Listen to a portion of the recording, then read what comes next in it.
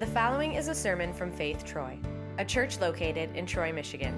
For more information and more audio and video content, go to www.faithtroy.org.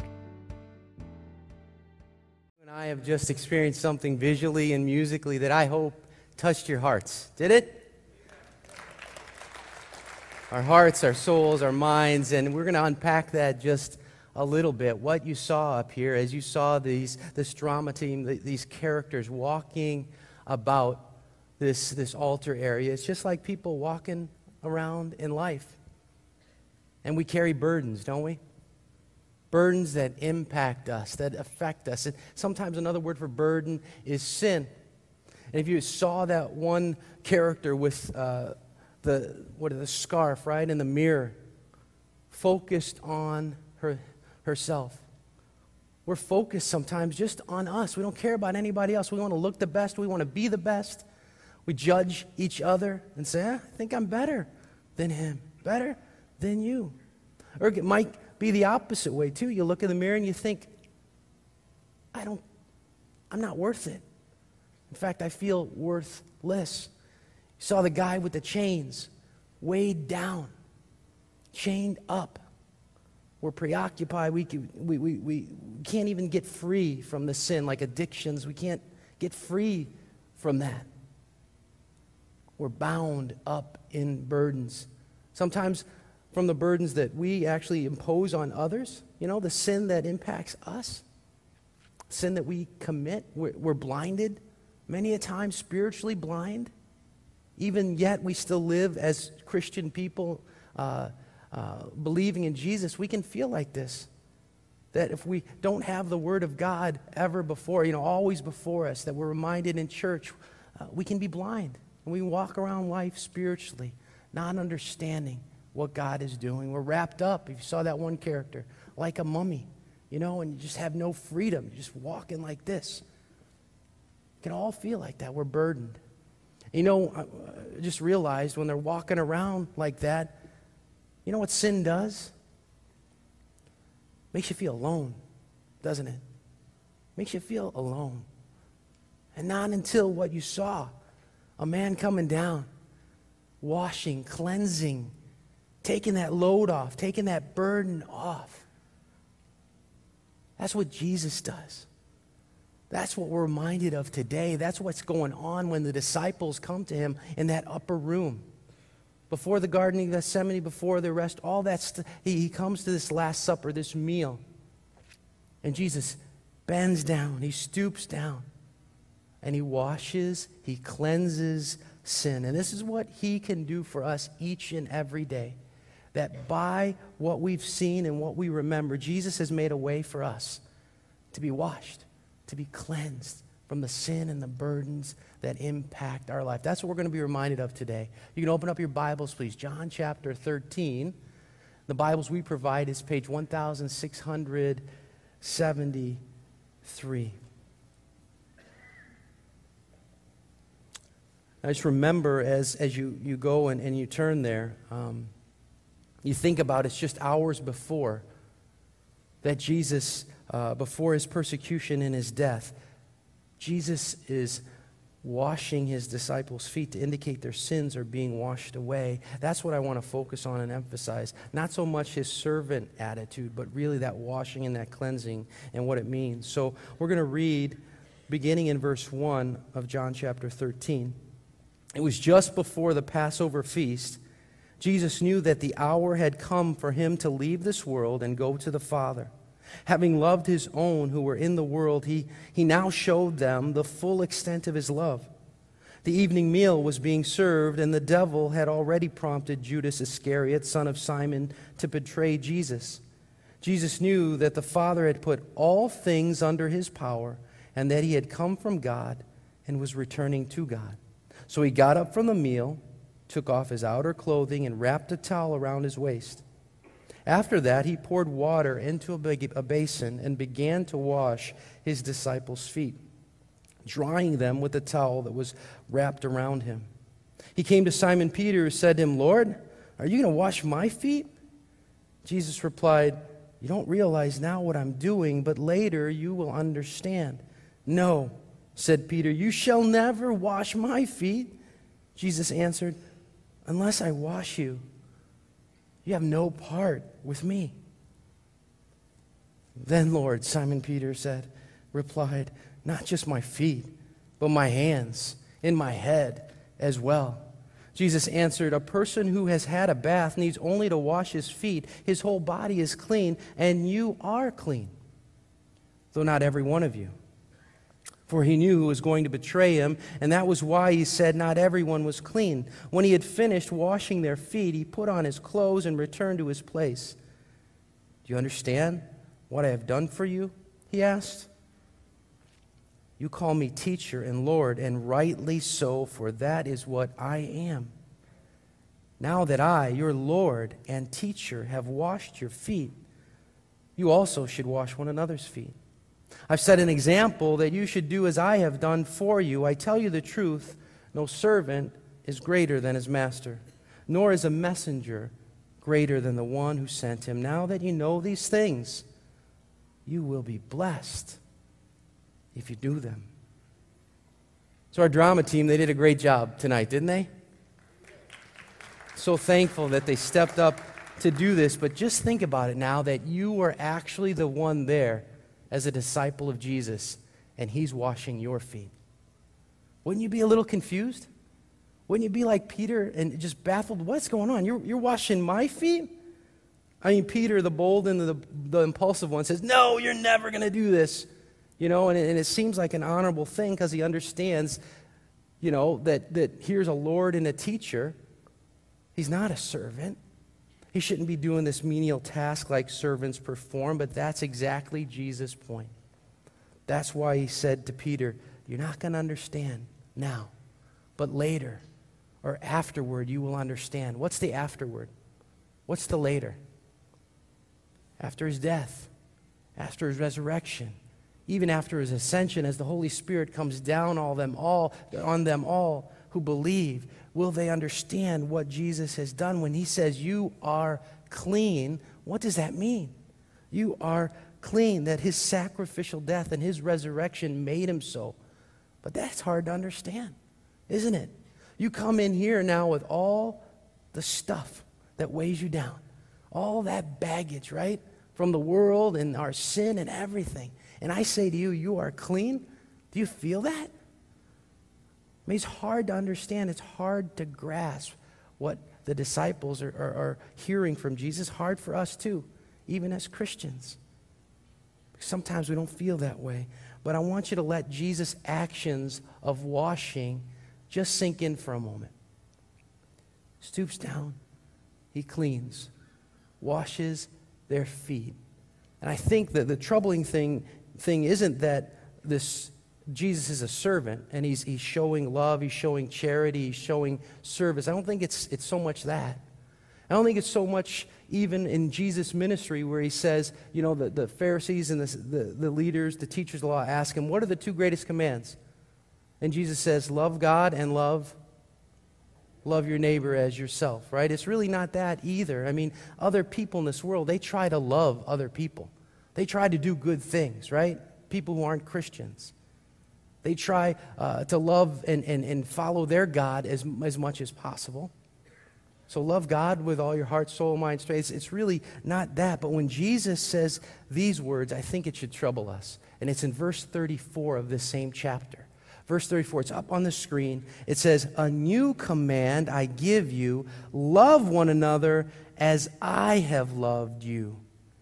So you must love one another." Love one another as I have loved you. Listen closely. Before it was love your neighbor as your what? As yourself. Now Jesus says, as I have loved you. After this foot washing, he says this. What's different about that? You see, Jesus loves for our advantage to his disadvantage. Jesus loves us to death. He loves and he completely loses. And we gain.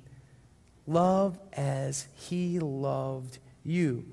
Our drama team, you saw the first person down with the towel. But then each one of them, they were given a towel that they would also go and love like that and share God's love by forgiving one another's sins and loving each other. That kind of love that we sinners offer is many times not the kind of love that Jesus offers to us. We can't do it, can we? Only Jesus can. We want to love. We want to love like that, but many times we want to love when we have authority or when we're in control. But Jesus loves from his poverty to make us rich, right? Although he was rich, he became what? He became poor for us. We want to love, but maybe when we have free time, extra time, or we have a surplus of income, that is very hard to do. How many of us would love a stranger, depleting all of us? But that's exactly what Jesus did. Depleted himself on the cross. He didn't love from a place of authority, although he had it. He loved from a place of humble service. He does that for us. He forgives our sins, and he just not only forgives our sin, but he becomes our sin on the cross. Right? He not only dies on the cross, but really becomes our death. The death that we deserved. An eternity is separate from God. That God would look at him and he forsook his own son so that he doesn't forsake any one of us.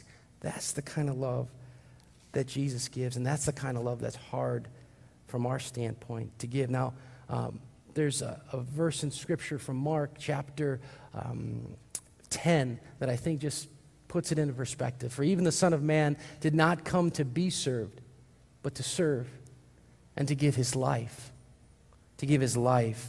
as a ransom for many. We see that the disciples, that Maundy Thursday, Maundy means command, mandatum, right? That night in that upper room, the disciples experienced this kind of love. And it's a love that originates from God in the flesh come down to them. This type of love, this kindness, this love of Jesus, it brings us to repentance. You remember the disciples, especially Peter? And probably a lot of them are going, they're ashamed. Why is this our Lord and teacher washing my feet? No. But then you see what Jesus says in verse 8, unless I wash you, you have no part with me, the Bible says. Wash, another word for wash is what? Baptize. Baptize. Unless I baptize you, you have no part with me. Unless I wash you. This washing Jesus is referring to is not necessarily a full body bath. But it is a washing, it's a regeneration. It's water with the Word and with the Spirit. This reminds us of our baptism. It reminds us, if the baptismal font were here, it will remind you that you, as a Christian person, were once washed, completely transformed.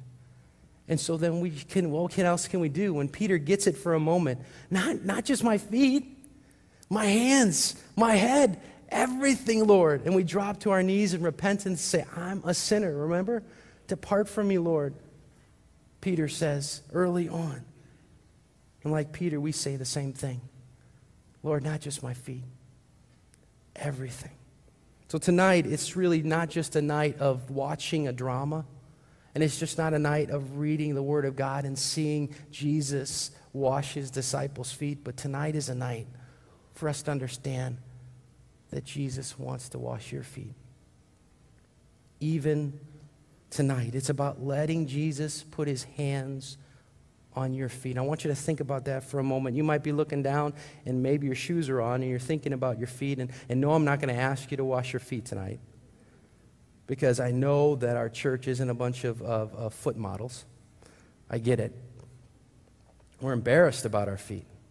And as you get older, you might look down and you think, what bony, veined, bunion, whatever in my toes, whose feet are those? On my body. But think about it this way.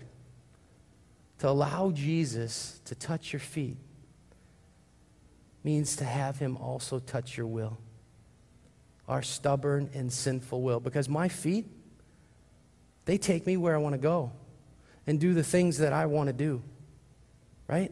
If I want to go to church on every Sunday, then I can do that, but my feet have to get me there. If I want to do something good for my neighbor, I'll do it, but my feet have to get me there too. So allow Jesus to touch your feet today. It's something that he wants to do. We can think about it from the perspective of verse 10. Jesus says, a person who has had a bath needs only to wash his feet. His whole body is clean, and you are clean. As a Christian, you've had a bath. You were washed clean in the waters of holy baptism once and for all. You've been transformed. But because we are sinner and what at the same time? Sinner and saint at the same time, we need a daily washing of our feet. Yes, you were washed clean, but now you need to be clean today. And don't we do that on a regular basis? God, forgive me today. And then when we come to worship, we want to be forgiven. So my question for you tonight is this: what sin is it today for you? What are you burdened with? What are you feeling like you're chained up with? What will you allow Jesus to cleanse? Will you let him scrub away your insecurities? Will you let him wash away your weariness? Will you let him buff off your bitterness? Will you allow him to take your burdens away? That's what he offers tonight. It's called Maundy Thursday, a night where he offers himself, his body and blood at the altar to show the full extent of his love. When you saw that drama team, you saw them hand a towel to each person. There's a picture of it up here. Has a little heart on it, just as a reminder of really the love of Jesus. And they had this choice to make, right? They could take that towel and they could just rejoice in their forgiveness, or they could do what? Find somebody else and offer that same cleansing, offer that power of the gospel to somebody else, to take their burdens off, to bear their burdens. That's the same privilege you have tonight, because as you come down, it's almost similar to like Ash Wednesday, where you can receive ashes on your forehead. When we started Lent, there are going to be the actors next to the communion folks, and they are going to give you a towel. So if you come down, and you don't necessarily have to take communion if you aren't a part of our church, but you can certainly come down. And that green card, it always has on the back of it information about what we believe about Holy Communion, that it is the body and blood of Jesus in, with, and under the bread and the wine, that his real presence is for you, for the forgiveness of sins. But then you could also come and receive a towel. And you could take it home too and make it a keepsake or a memento, or it can be a reminder of you, for you today, this Holy Week. What can I do to show the love of Jesus to my neighbor, to my spouse, to my children, to my friends? How can I do that? And then invite them to continue to worship. Invite them to Good Friday service tomorrow. Invite them to Easter. That's the opportunity that you have, because Jesus has washed us. He's made us clean, and he's given you that offer tonight. Amen? Now, as I prepare the table, would you prepare your hearts? Would you take some silent moments now? Confess anything that you're burdened by, your sorrow, that God would take and turn it to joy.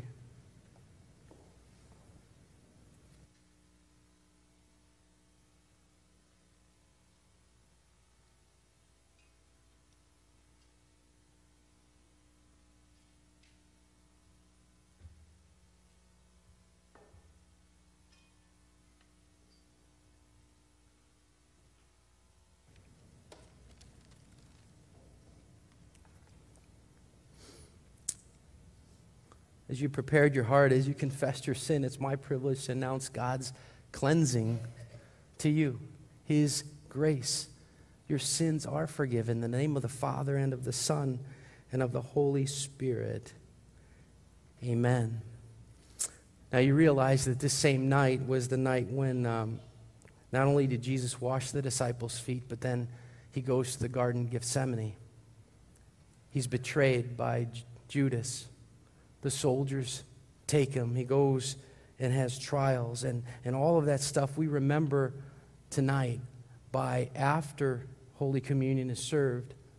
We're going to have this altar area stripped of all of the things that are meaningful, that bring life to us. But then we focus on Jesus and his death. And so there'll be no blessing because the service continues tomorrow. And so we'll depart in silence, but we remember as the altar is taken away, not the altar itself, but all the elements on the altar. It's time to focus on the humiliation of Jesus. Our Lord Jesus Christ, on the night when he was betrayed, took bread, and when he had given thanks, he broke it, he gave it to his disciples and said, "Take, eat, this is my body, which is given for you. This do in remembrance of me." In the same way also after supper he took the cup, and when he had given thanks, he gave it to all of them, saying, "Drink of it, all of you. This is my blood of the new covenant, which is shed for you for the forgiveness of sins. This do is in remembrance of me." Peace of the Lord be with you always. Amen.